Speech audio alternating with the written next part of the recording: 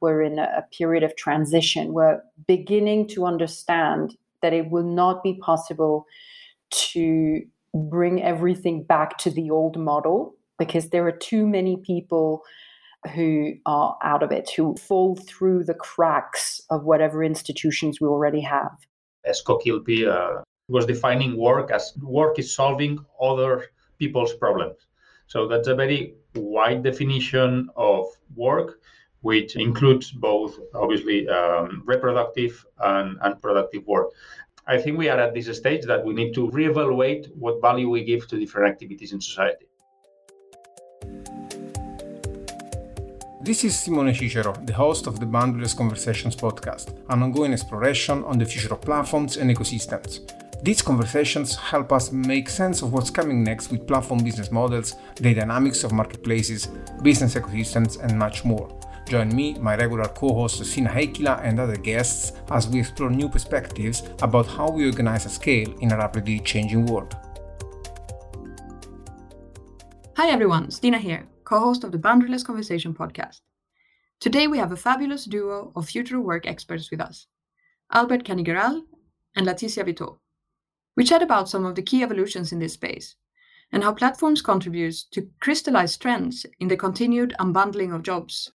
Albert Canigaral is WeShare connector for Spain and Latin America. In 2011, he founded the blog Consumo Colaborativo, becoming a reference in the platform economy in the Spanish-speaking world. He recently published a book, El trabajo ya no es lo que era, excuse me, Spanish speakers for this pronunciation, Work is Not What It Used to Be, a book about the future of work and workers. Albert works as an explorer, consultant, and disseminator in the field of platform economics. He is currently mainly focused on the future of work, the impact of digital platforms in cities, and regulatory innovations. Laetitia Vitaud is a teacher-turned-entrepreneur and is, like Albert, a key reference, both writer and speaker, about the future of work and consumption. She has her own newsletter about the future of work with a feminist perspective, Laetitia at Work, and is editor-in-chief of the HR media Welcome to the Jungle. And she leads a media called Nouveau Départ with her partner and husband, Nicolas Collin, who we previously had on the podcast. Laetitia is working with clients on how organizations, management, workspace, and social protection are impacted by the unbundling of jobs and the empowerment of freelancers. Check out the show notes for more details about our guests, who are not only experts in the future of work, but who truly embrace this diversity and exploratory approach to their own careers. In our conversation, we cover a lot of ground, with quite some focus on the apparent innovation dilemma that results from the gap on how the concept of work is evolving and the systems in place to protect a new age of independent workers with a fragmented career. We explore how worker tech and different scales of collective arrangement can help platform workers gain agency and rebundle traditional worker benefits. While governments seem to be helplessly stuck in the old paradigm, digital transformation is leading to new modes of organizing scales that depart from the industrial efficiency-based model, with workers starting to take matters in their own hands to organize collectively. Enjoy this episode with Laetitia Vitaud and Albert Canigaral. Hello, everyone. So we are back recording our podcast conversations for the Boundaryless Conversations podcast. I'm here, Simone, today with you, with my usual co-host, Stina Heikkilä. Hello, hello. And today with us, we have Laetitia Vitaud. Hi, everyone. And Albert Canigaral. Hello. Hello, both.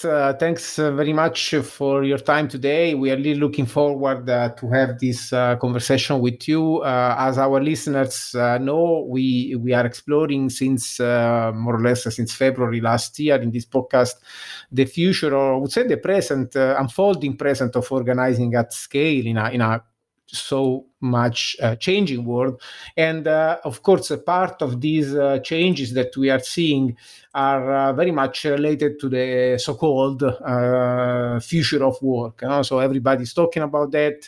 And of course, this was a topic that we had to explore. And we started to some extent to explore this topic recently and also last year with Stove Boyd or Sanjit Choudhary.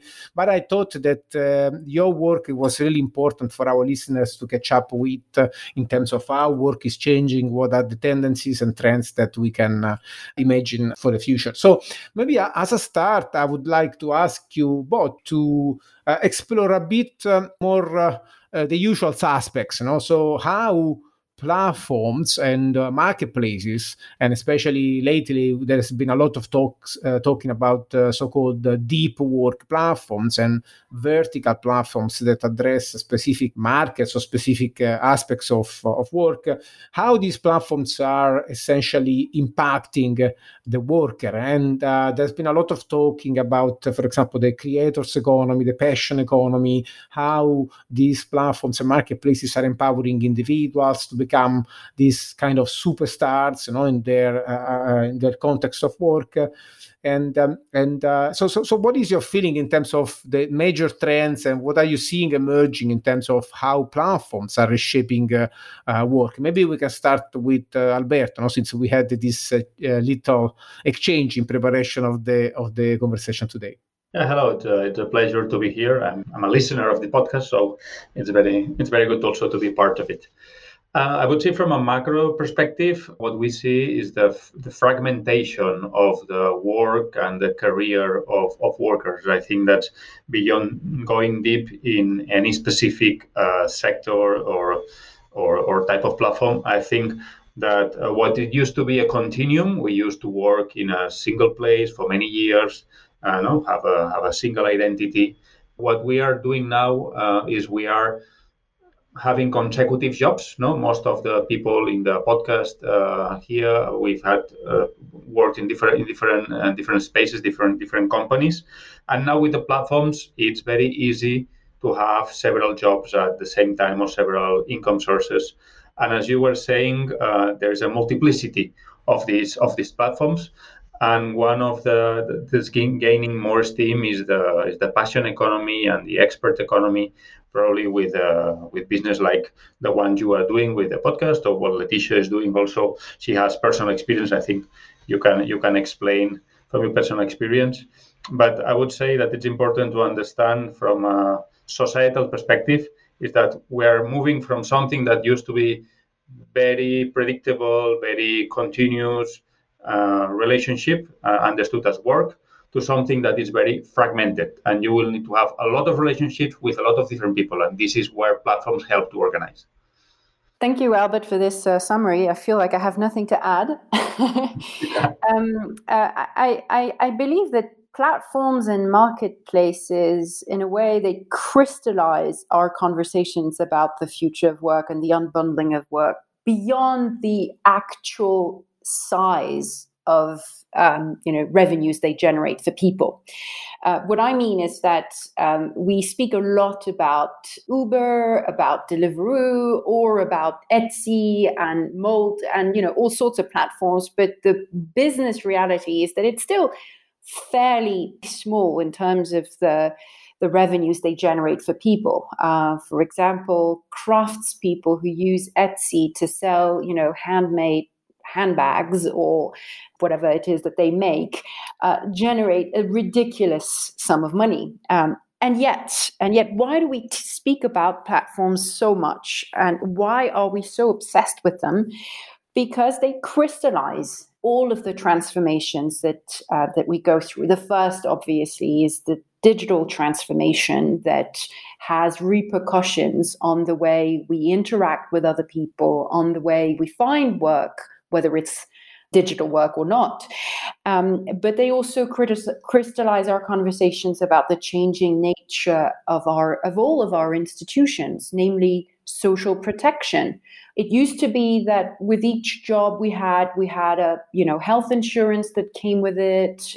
Each salaried job came with a number of protections like a retirement scheme, so you had a pension when you left your work. It came with all sorts of protections when you lost it. You had unemployment benefits usually, and all of these things are being unbundled, and therefore platforms also crystallize our conversations about the new precariousness of work. How we're basically left on our own, even though we're connected with everybody else on those platforms. So you mentioned a number of subjects: the fragmentation of work, the fact that there's no, one relationship between a company and a worker, but also the digital transition and all that it means, and the dynamics on the market, of whether or not there's a winner-take-all dynamic on some sectors.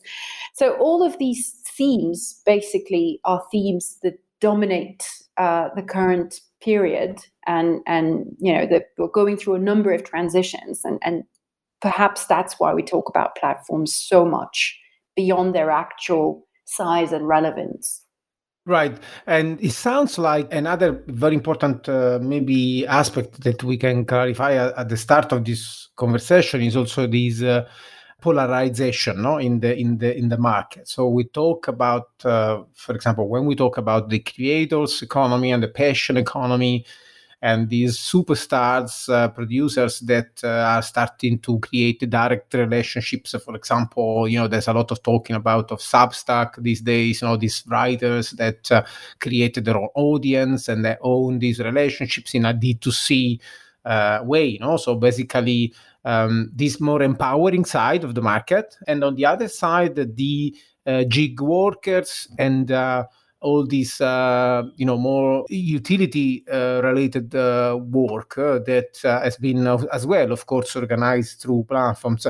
So I'm curious to see what are your feelings in terms of, for example, the different impacts that these trends are having on these two types of workers, and also in relationship with the social security or all the elements that revolve around the worker himself or herself. So how these impacts are shaping up for these two sides of the market, if you also see these two sides. I agree there is a polarization. The funny thing for me is that a lot of these things that we now realize, there is polarization in the job market. There always have been polarization in the job market. It's interesting that because of we have the conversation around the impact of platforms, then we start to see a lot, or to talk about a lot of these things that were already there. For me, it's super interesting that because with the excuse of the platforms, we can address societal issues that used to be there, and we can see and we can measure now them with the platforms. That's a first point. Then I wrote a report on 2019 about a topic which is a little bit obscure. It's called worker tech. It's coming from the United Kingdom, and it's how platforms are developing solutions for rebundling these the needs for the platform workers, them of insurance, training, being able to be present in several platforms at the same time, training, finding colleagues. And there is this trend of something called worker tech. So it's technology for the workers.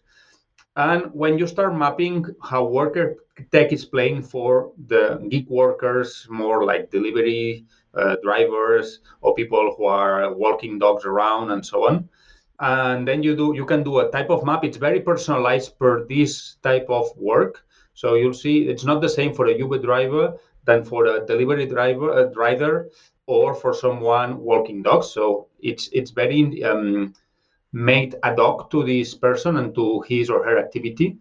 And the same happens then when in the expert economy, on the passion economy, or the freelancing economy. So it's interesting to see this kind of massive personalization that you can do with the platforms. We tend to have this idea of social security and services at massive scale, the same for everybody. And these platforms are enabling this micro servicing for different needs. That's for me an interesting trend on that space. Yeah, what's interesting with worker tech, exactly as you describe it, is that even for low-paid jobs, there are opportunities for empowerment. For example, finding a better work-life balance, because if you can choose your shifts, your slots, you have more mastery over your time. And that means a lot for parents. For example, someone who has to work very early in the morning might find it extremely hard to take their children to school. But when you are empowered to choose your shifts or exchange your shifts with a colleague, which is what some of the worker tech solutions are all about. For example, people who work in restaurants or Starbucks or whatever, they can exchange shifts with someone else depending on the constraints of their own lives. So the idea that there is empowerment for the privileged few and just precariousness for the poor is a bit of a caricature. In fact, I think, in spite of the polarization, which is very real, there is a form of continuum. And what Albert described as worker tech is part of a number of a new ecosystem that offers some form of empowerment to all kinds of workers. And so that's the positive. That's basically the positive that concerns everyone, potentially. The negative is that because this increased individualization, which of course comes with lots of advantages, it focuses just on the individual, and it leaves largely aside subjects that are more collective subjects, in particular collective negotiation of revenues. And I think that's the next frontier. There are a number of, not platforms necessarily, but new unions or new movements that are all about bringing the collective back into these increasingly individualized conversations. So how do we negotiate collectively? Do we have something in common? Even though we will not choose the same shifts, even though we don't have the same constraints or the same desires, is there something we can do together to negotiate together, because together we'll be stronger, and to obtain a bigger share of the pie, whatever the pie is, be paid more, for example? Mm-hmm. And is there still a space for collectively organizing in this very deep unbundling trend? So what I'm exploring here is so what we are seeing is the individuals are, of course, ever more empowered, as you said, and in general the efficiency trends that we are seeing are pushing towards an evolution from I would say integrated organizations more into networked organizations where you have nodes that interact, and thanks to these extremely pervasive technologies. So the question is there still a space for organizing collectively? I would say we can say unionizing, but we can also say creating teams and new patterns of organizations. So what is this space for organizing collectively in a trend that pushes towards increasing unbundling and increasingly towards networks instead? That is really the question of the century. What's left of this century? That's probably the question for the future of work, as far as I'm concerned, whether there is a space for collective organizing in an increasingly individualized world where every work or job is unbundled. But I think what we're seeing in some spaces, for example, in domestic services, there's this new union in the US that focuses on domestic workers who basically were the invisible workers of the past century and are becoming more and more visible. And the pandemic has made them even more visible as everyone's stuck at home, or every remote worker stuck at home, and suddenly it's the domestic sphere is kind of the next frontier that everyone's looking at. So domestic workers, people who are basically cleaning women. It's a lot of women, so I use the word women, but also among platform workers who organize deliveries. There's this Independent Workers of Great Britain union that has, with new methods, made the plight of these workers suddenly a global, or at least a national conversation in the UK. So those conversations are being held at the moment. I don't think there is a concrete result of a new collective institution that can prove that there is a space for collective organization. But at least those conversations are all on the table right now, and maybe one last example. In France, there is a conversation about the social protection of self-employed workers. And there's a new union, for lack of another word, it's not exactly a union, called Indépendant.co, that is all about negotiating this time with the government to create unemployment benefits for those who are struck by the current crisis and the next one and the one after. And basically, it's a national conversation about how we can rethink our institutions of social protection and what it means to be, what economic security means in the 21st century. Yeah, for me, this emergence of different groups of independent workers or autonomous workers is at what level these organizations are happening. Because there is a risk, in the same way that we have a fragmentation of work, there is a risk of fragmentation of this collective negotiation. And if you are too small, you will not have enough power to have a negotiation power in the discussion. That was something that was pointed by a traditional trade union member to me in a conversation. No, that we're saying the domestic workers, it's a very specific niche. It's large, it's super large. Or, for example, in Spain, we have the Kellys, which are the people who are cleaning the hotel rooms, which are not employed anymore. They are external workers, and they have unionized in the Kellys. It's one group. And then you have the riders who are with Deliveroo and with Glovo and Uber Eats. It's so niche that it's difficult to have this systemic approach. It's very specific. So there is a question there. What is the right size to organize to different needs that we might have? And I think it's several. The answer is not just one. It's at several levels. We need to organize. There is something that is very niche specific for the people who are working in delivery platforms. And there will be other conversations like the one Laetitia was saying about the social protection as a whole for Independance.co in France. So it's important to have all these levels.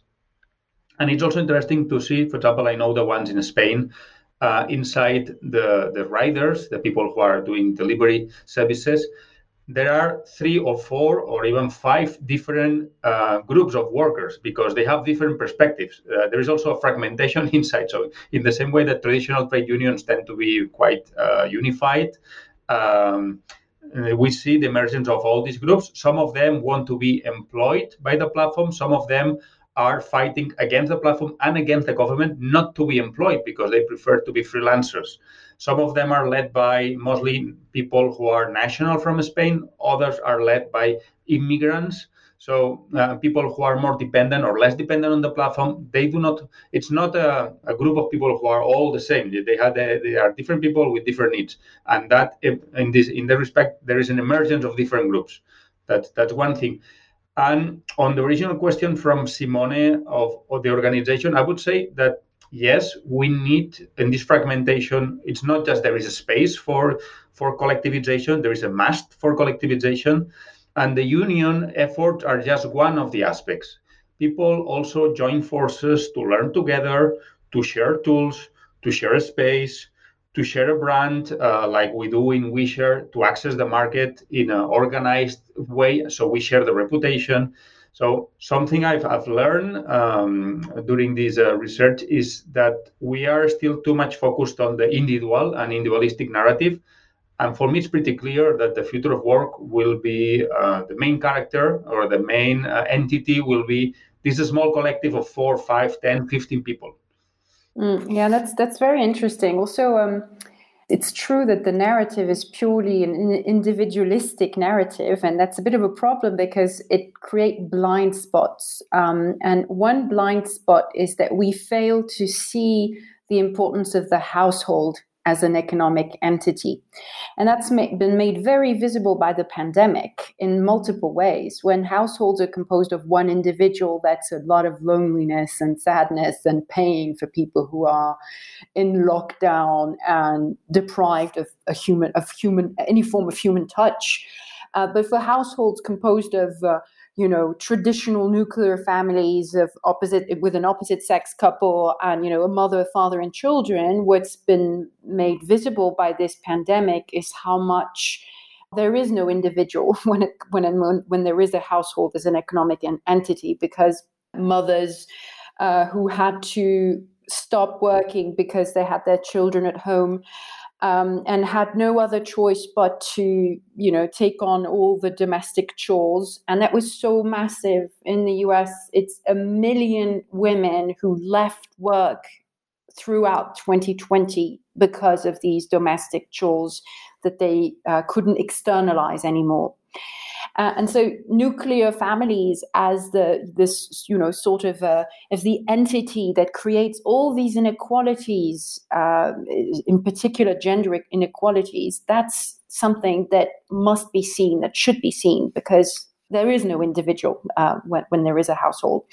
And maybe, but because Albert mentioned the subject of other form of communities and other forms of households also, that in fact we should bear in mind that this traditional nuclear household has become now a minority of all households, and yet it still shapes our vision of what a household should be, and we think it's the norm, this father, mother, children, that's the norm. It's no longer the case. It's actually less than 50% of all households that are composed of such groups of individuals.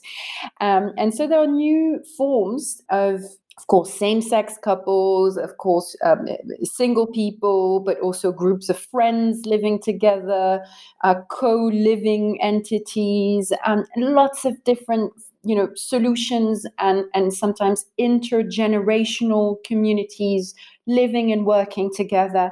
And they provide solutions that are lacking. And, this lack, this terrible lack that we've seen during the pandemic can be solved by some of these new forms of living together and working together. I'd like to maybe attach to that discussion about sort of the traditional household and nuclear family and so on, and also talk about another more traditional space, which is our institutions and government. So it would be interesting to hear what you guys think about what is happening to the relationship maybe between both people. So who might be on the one hand sort of craving more freedom and on the other needing some sort of protection and collective action. How are we redefining the relationship between citizens and the state in this space, and the role of institutions in regulating platforms? But also more broadly connected to the future of work that we have been discussing. I would say there is mostly a disconnect at this stage, because you see a lot of emerging groups, emerging activities, emerging alternatives, people trying to do what they can with the technology that they have at hand, solving their own needs. And at least in Spain, and this is the government I know best at the moment, it's more like I would say a retropia, no? Like going back to the old forms of work, because there is this old form of work has a traditional good protection. So we want this good protection for everybody, but we don't know how to deliver in any other form. We only can think in a traditional contract instead of thinking on worker tech or other solutions to deliver. And the institution or the entity of negotiation is still the individual, not these other levels that could be a household or could be a group of friends or could be like a guild approach. So from my own experience in Spain, most of the things are still out of the radar of the government. And you need to, it's also understandable because there is so much investment in the institutional structures, in the narrative, in the law, in a given direction, that actually turning into another direction or including alternatives, it's very hard. It creates a lot of frictions. It's the same now, going back to the families concept. When we start having same-sex couples, it was a disruption for a lot of institutions. And it took a while to accommodate in terms of narrative, in terms of rights and duties, all these alternatives. So we are in this interim also. Yeah, I think there are different cultural answers to these questions. You mentioned Spain. What's true about Spain is probably largely true about France as well, even though there are some differences, obviously, but it's largely the same. There's this sort of innovation dilemma that there's no incentive for anyone to encourage alternative forms when the old traditional model of the salaried work and all its protections fits society so well that let's take everything back to that old mold and what we're familiar with. So it's largely the same, and that's why traditional labor unions find it so hard to address the subject of the self-employed, because it doesn't fit the model. Basically, they believe it's a situation that must be a transition, and ultimately, these self-employed workers have to go back to traditional salaried work. Otherwise, they don't know what to do with them. And it's a traditional and innovation dilemma. But in other countries like the UK, it's a different cultural situation altogether. It's like they take it for granted that precariousness for low-paid workers is the new norm, and the objective is basically to have as many people in work as possible. And so, they had these 0-hour contracts and all kinds of contracts, whether salaried or not, that are that basically the main objective is to have everyone working, and who cares if that work provides extremely low pay. So it's there's no one answer to that question, and as Albert said, I think we're in a period of transition. We're beginning to understand that it will not be possible to bring everything back to the old model, because there are too many people who are out of it, who fall through the cracks of whatever institutions we already have. Again, that's what's made visible by this new movement called Indépendant.co in France, that there is, in fact, a large group of self-employed people who choose to be self-employed, and for the first time in many years, that's been acknowledged by the government, by the French government. Same happened in the UK. It was acknowledged that there is a sufficiently large number of people to question the old model. And for me, it's interesting also to observe, as Leticia mentioned, the culture. Countries which are not on our usual radar, like Malaysia or even India or Kenya or some countries in Latin America, because they do not have the traditional institutions that we give for granted in our territories. So they actually see an opportunity with all these platform work, and it's very interesting to see how both governments and employers are taking the transition from analog mediated analog marketplaces to digital marketplaces, and all the additional consequences. And I would say, for example, I like a lot what the Malaysian government is doing, giving new protections, training people to work on platforms, using the digital mechanisms to guarantee the access to certain social protections. And the same, there is a very interesting report about the impacts of gig economy in West Africa by MasterCard, if you want to Google it. They talk about the gig economy as both the informal economy, they call it the analog gig economy because it's pre-existing, and it's how most of their workforce in countries in West Africa earn their living. And they see the transition to digital gig economy as a great opportunity to formalization and to have the opportunity to provide some of these social security services, for example. So it all depends on the original size of the informal economy. So in some countries like India, the informal economy provides most of the jobs, whereas in countries like Germany, the informal economy has a much smaller size. And so the opportunity of making the informal economy somewhat more formal through digital is not the same depending on where you start. Right. I mean, this is extremely interesting. So my question here would be to explore with you as we witness, in this conversation we are having, somehow the existing public institutions losing relevance in this debate, because the trend of unbundling has been pushing so hard that to some extent the traditional work agreements or social compacts that we were used to work with in the industrial age and in the public institutions age are no more so functional. So I think what we are seeing is institutions that are failing to understand what is happening to work, and as a result, to some extent, we see worker rights being jeopardized, and I would say even the discussion around worker rights doesn't sound so top of the news anymore. No, so essentially, it's like we are giving it for granted that the new patterns of work do not include the institutional agreements that we used to have in the in the 20th century, essentially. So part of this transition, I think, it's a transition between.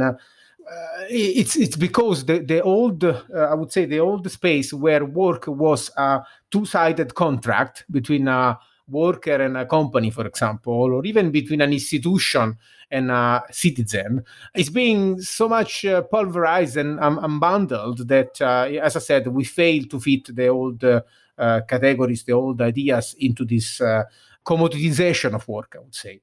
So on the other side, what we see is that this emerging space where, thanks to technologies such as the internet, but even increasingly things such as the blockchain or things like that, future of work seems like more a collective contract. So to some extent, we see, for example, platforms where you can connect investors and designers and workers into increasingly some new possibilities. So my question here for you is, how do you see this space of creating new institutions based on collective agreements, no more just two-sided contracts? And is this a space where we can see, to some extent, reinvention of the public into a multiplicity of publics, not just the very old monolithic idea of the public, but maybe a public that works at the level of the household, of the community, the neighborhood, the local community, and so on? What do you think about that? That's an interesting question. Among these institutions that you mentioned, there are norms regarding safety. Throughout the 20th century, we created a series of norms and rules and laws to protect workers, to make them safe. And some were dependent on specific branches, specific industries had their own rules. And let's say, for example, whether or not you're exposed to chemical products, there's a certain limit to that exposure, and you need to have certain equipment to protect the worker, if you're an employer, to protect them against the bad effects of certain chemicals, and et cetera, et cetera. But that model of those protections were basically modeled after the factory floor and the male worker in that factory floor. So, for example, with this example of chemical products, we had all the norms and all these institutions for the exposure to chemical products on the factory floor by male workers. And so they had all their equipment, special masks, special clothing to protect them, etc. And no protection was imagined for the domestic worker, mostly women, working, using chemical products at home, or for the worker, working in a nail salon exposed to other chemicals, but which were not measured, not controlled. There were no rules regarding the safety of that work and the gear, the protective gear you're supposed to wear. And today, the opportunity is to not just rethink safety in the digital age, but rethink safety for all those workers who were not included in those institutions in the first place, who were already there in the 20th century. Again, domestic workers, service workers in nail salons and whatever, all those, mostly women. I mean, it's not just a gender thing, but it's mostly women versus men on average.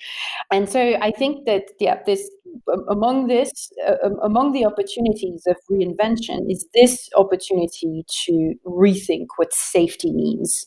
What does working safely mean today? And in the 20th century, workers who were fragmented were not included in those definitions. Today, now that everyone is fragmented, everyone is, more or less on their own, we can ask the right questions. What does safety mean? What exposure to chemicals, what does it mean? What kind of protection should we all have when we work in certain environments with certain risks? If I can jump in before leaving the floor to Albert, I think I want to highlight this point that you raised, because it seems like due to the deteriorating economic context, it's like we are increasingly, willing to accept agreements of work that do not provide these kind of worker protection system that we were used in an economy of the 20th century, in an economy that was growing, that was not facing, these existential threats that we are living, or these profound disruptions. But it looks like now, due to the profound disruptions we are living, we are increasingly willing to accept that the traditional context of work is providing opportunities that are more marginalized and are predicated on as you said, predicated on precariousness. So the question that maybe I can raise for Albert as well, because you also had an experience of creating collectives, so the question is this new collective spaces that we are trying to build as individuals, being them digital unions on one hand, or being them new forms of organizations. I'm thinking about the livelihood pods, or the small organizations that we build as entrepreneurs to co-enterprise together into new spaces. Are those spaces, these collective spaces, the real unique spaces where this new safe space, I would say safety networks can be built in the lack of alternatives that are coming from more traditional working agreements? Yeah, and coming back to the original question, or linking both, I would say that you nail it very well on asking if we have multiple publics, or I would say we might have agreements at several levels. So some agreement or some level of security should be universal, acknowledging this fragmentation. For example, assuming that everybody will have a fragmented work life, instead of having an unemployment insurance, we should have an income insurance. No, let's start, because we need income stability. We've seen during the pandemic how governments, in an emergency move, they try to have this helicopter money for the people who lost all their income or part of their income due to the lockdown situation. So we should acknowledge that everybody, and maybe in the future that will go into a universal basic income, I don't know, but as a universal principle for citizens of this and that and the other country, we might expect to have this level of protection in the same way that we have universal access to health services in Europe, in European countries, most of them. So there is something that needs to be provided at this universal level, and that needs to be revisited because it was built with certain assumptions, and now these assumptions seem not to be longer true, or not for everybody. So it's important to do this revisit and redesign part of it if necessary. For example, the pension system that used to also to be funded with the contributions of the long-term workers. It was very stable contribution. Now with this fragmented workforce, the contributions will not be stable anymore. So we need to think more on that space. So that's one level. If we go one level down, we go to maybe a sectorial. So what happens when all the people working in the shops, let's say, like facing the public in proximity services, and what common risk do they have? All the people working in shops, for example, what kind of collective among all the shop workers we could have, and what level of protection, training, simplify mobility, I don't know, shift exchange, as Leticia said before. So what level of security and services we can have? This is at sectorial level, let's say, at activity level. And then more what you were saying now, Simone, at this smaller units level, which could be like the size of a football team, if you want, 10, 11, 15, 20 people, 4 people. These are my colleague mates. Maybe I'll be working with them or along them. This is my working family, going or working household, going back to what Leticia mentioned before. What level of protection or what services can we have on that space? This is probably closer to a guild in the medieval ages, or would be something. So yeah, I think it's important to explore at different levels what level of protections we can get, what is more efficient at what level. It sounds like, in a way, when you transfer to a new model, also if we take into account the current very turbulent environment, which is, I mean, we've lived in 2020 very strongly with the pandemic, but it's already before we have threats from climate emergency and so on. So do you see that this shift can provide us with a more adaptive and a more flexible reconfiguration of society in a way that could respond to shocks in a new way? Yeah, that's an interesting question. You mentioned climate change, but another disaster was made visible this year during the pandemic, and that's the disaster of all elderly care homes. Throughout the Western world, more than half of all deaths occurred in elderly care homes, and these institutions were based on the assumption, as Albert said, that people of the same age should be put together, and that care, like any other service, was best provided in a sort of top-down way with economies of scale, in the model of scientific management and the mass economy, right? So you create economies of scale by putting everyone together and having a couple of nurses look after them. And the bigger the institution, the more economies of scale you have. And these have proved an absolute disaster. I mean, it's not just the deaths, millions of deaths throughout the Western world. It's also stories of neglect and horror that really, really make you cry. It's as bad for the workers concerned, the nurses who were not protected, who faced unprecedented risks with no protection whatsoever. So today we have this opportunity with the digital transition that we're going through to revisit some of these institutions, and the way we deliver care is one of them.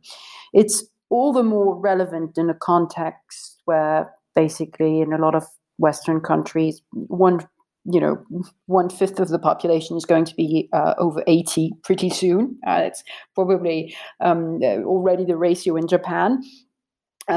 Median age in most European countries is above 45.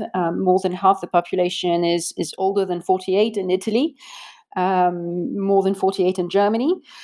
So pretty soon what we're seeing is that this is a central question in the future of work. And the opportunity with digital is to go away from mass economy solutions and have something that's much more flexible and much more attuned to adapting to circumstances and providing solutions that are better suited to the needs of the people. So at this point, my question would be if this possibly this reintegration of care and reproductive work into how we actually account for value creation in society is going to need institutional intervention. So do we still need, for example, policy making to push us towards an idea of adding value in society that goes beyond just the traditional work agreements of the industrial age, let's say? Or you see emerging, for example, new ways where we can organize in collectives or creating, for example, new financial agreements or new agreements of how we manage our organizations to make it possible for us to create, these new ways of managing our needs and potential to contribute in a way that is more holistic, and it gives us, a way to create value, not just by producing or consuming something, but also by, providing our care services or nurturing services that are complementary to the traditional service economy or work economies that we are used to in the 21st century. What do you think? I love that there are so many beautiful answers in your questions. It's interesting you mentioned, I wrote down the word reintegration, which I think is really key. So you in your question, I think what's central is the idea of reproductive work being traditionally separated from productive work in the industrial paradigm. So there's this idea, okay, there's a factory now and there's productive work in it, and at home is reproductive, and one is paid and the other one is unpaid. And what happened since then is that a big chunk of this reproductive work became paid again, or entered the economy and GDP. But there was still a sort of a conflict between paid and unpaid reproductive work. And when I say conflicts, basically there's a competition. Whether you iron your shirt yourself, that's not part of the GDP. If you have it ironed by someone else, then it's an economic activity and it's part of the GDP. And traditionally, governments and institutions were more focused on what's paid than what's unpaid, because what's paid has value and what's unpaid has no value. And when it comes to elderly care, again, I go back to that example because it's so telling, and it's going to be more and more massive. There is both paid and unpaid reproductive work going on. And what's interesting or what's important is that we need to have a more holistic approach, and platforms can help coordinate paid and unpaid, create this fluidity between the two, so that voluntary work, for example, the voluntary work of young 70-year-olds looking after old 90-year-olds, can be made easier, can be supported through, encouraging different forms of housing where people from different generations can live together, through tax systems that create incentives, through new platforms to help the voluntary worker work together with a paid worker when it comes to looking after someone who's at the end of their lives and needs a lot of help. So it's a number of things that can be used to have this more holistic approach, so that reproductive work can reintegrate both paid and unpaid contributions. Here, I would also add the semantic aspect, because we are discussing ideas and concepts. And here, let me recover the definition of work that Esko Kilpi, a common friend with Simone, he was defining work as work is solving other people's problems. So that's a very wide definition of work, which includes both, obviously, reproductive and productive work. And I think it's important that, or I try when I talk about the future of work, to have this definition in the back burner, because it helps to have this broader picture. And it's important that it's not only what we are being paid for, but also what is important, as you, Simone, mentioned, for the communities, for the society, at different levels. And we need to especially, and I'm adding here not so much platforms, but automation, robotization, these kind of elements that will be able to automate part of the tasks of work, that will probably leave a little bit less space for human work, at least in some activities that we know nowadays. Others will emerge for sure, but probably more creative, more closer to the cultural, closer to the artisan, and we know that all these spaces are not so valued in our mindset at the moment. And we've seen also during the pandemic how essential workers are poorly paid, while a lot of non-essential workers, we can live without their effort, their work, are very well protected and very well paid. I think we are at this stage that we need to reevaluate what value we give to different activities in society. Right. So from this conversation, like as a closing reflection, I would like to explore with you. In this conversation, I think we have discussed how things are shifting so strongly to some extent. You know? So especially how existing categories, let's say from the industrial age, don't really fit anymore to the work landscape, and are increasingly going to be unfit to describe what the future of work looks like. So maybe if you can spend a couple of words in, if you are really seeing this paradigm shift, if you are really seeing what comes after this nexus that we seem to be living, and if yes, what are the new patterns, the new ideas, the new platforms, the new things that manifest this shift more than anything else from your point of view? What are the things that maybe are worth mentioning to say, this is the future of work, it is happening already, starting to happen already? I'll go back to the collectives because I think it's a topic that we all like. Right. But I would say, I'm trying to have to explore, to have a list.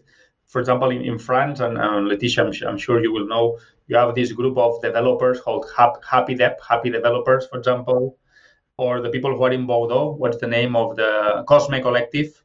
For example, they are in the advertising industry. In Spain, for example, there is My Way Spain. It's people who used to work in the advertising industry and they are fed up with the big brands and the big agencies, and they offer themselves as a bunch of freelancers to the industry in their own terms.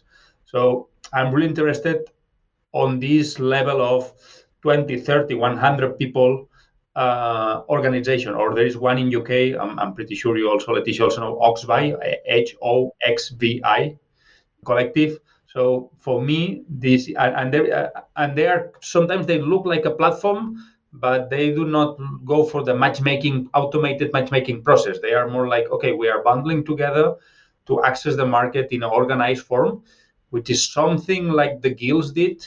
So I don't know. For me, the evolution might be in this direction. Yeah, interesting. And we mentioned earlier the question of training and transitions. And I think there is a lot happening in that sphere of new collective institutions, for example, schools, training solutions, training ed tech solutions for not for children, but for everyone of every age. And that field, I think it's a revolution that we're going through, and we're beginning to realize that, the old 3-stage life with, first training, then working, then retirement, that's really over, and that we're entering a world of work where there are multiple stages and multiple transitions, and that if we have to go through these transitions on our own, it's too hard. But if we have collectives, groups, and schools and movements that can help, then we can make them easier. Right.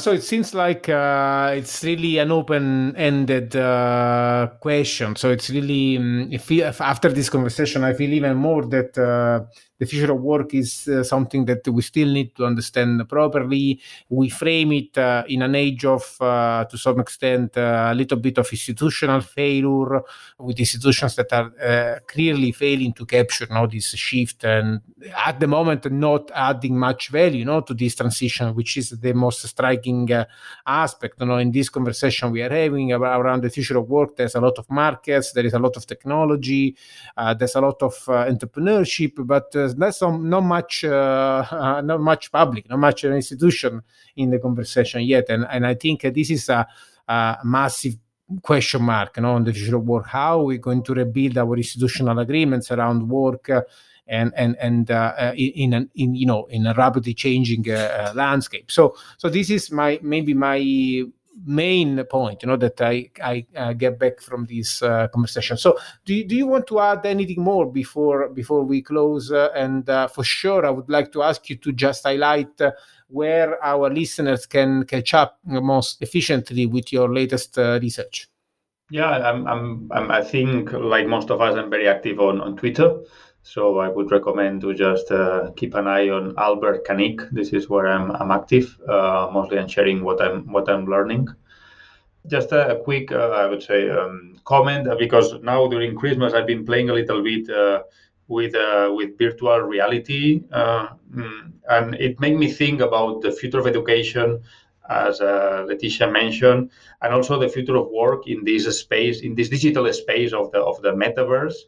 So not in the short term, I think, but in the mid-long term, some people will be working in pure digital spaces. That's something to keep an eye on in the mid-long term. Thank you. And you also have your book, that just... I published a book late last year in Spanish, El trabajo ya no es lo que era. Work is no longer what it used to be. You can find it on my personal website, all the links and everything. It's called albertcanigaral.com, and it's available in several places. Thank you. Leticia? Well, same as Albert. I'm also on Twitter. My Twitter handle is @VITOLAE, Vitolae. And I have a newsletter that is about the future of work with a feminist perspective, and it's on Substack. So one of those platforms that we mentioned and that I am using as a personal vehicle for my future transitions in a career that's more and more complex and multiple. So again, thanks very much, and I'm really looking forward to talk again when maybe our ideas crystallize a bit more in the coming months, possibly, or years. Thanks very much again. Thank you. Thank you. And to our listeners, catch up soon. Thank you for listening to this episode of the Boundaryless Conversation podcast. We truly hope you enjoyed the show. If you did, please share this episode on social media, review our show on any major distribution platform, and don't forget to subscribe for new episode releases. Stay tuned on www.platformdesigntoolkit.com for our latest news and updates. There, you can also find our free design tools, opportunities to learn how to use them, or connect directly with us to use our help in designing your platform and ecosystem strategies in these turbulent times. We also want to thank Valta Mobilio and Leo Sound for the ad hoc music.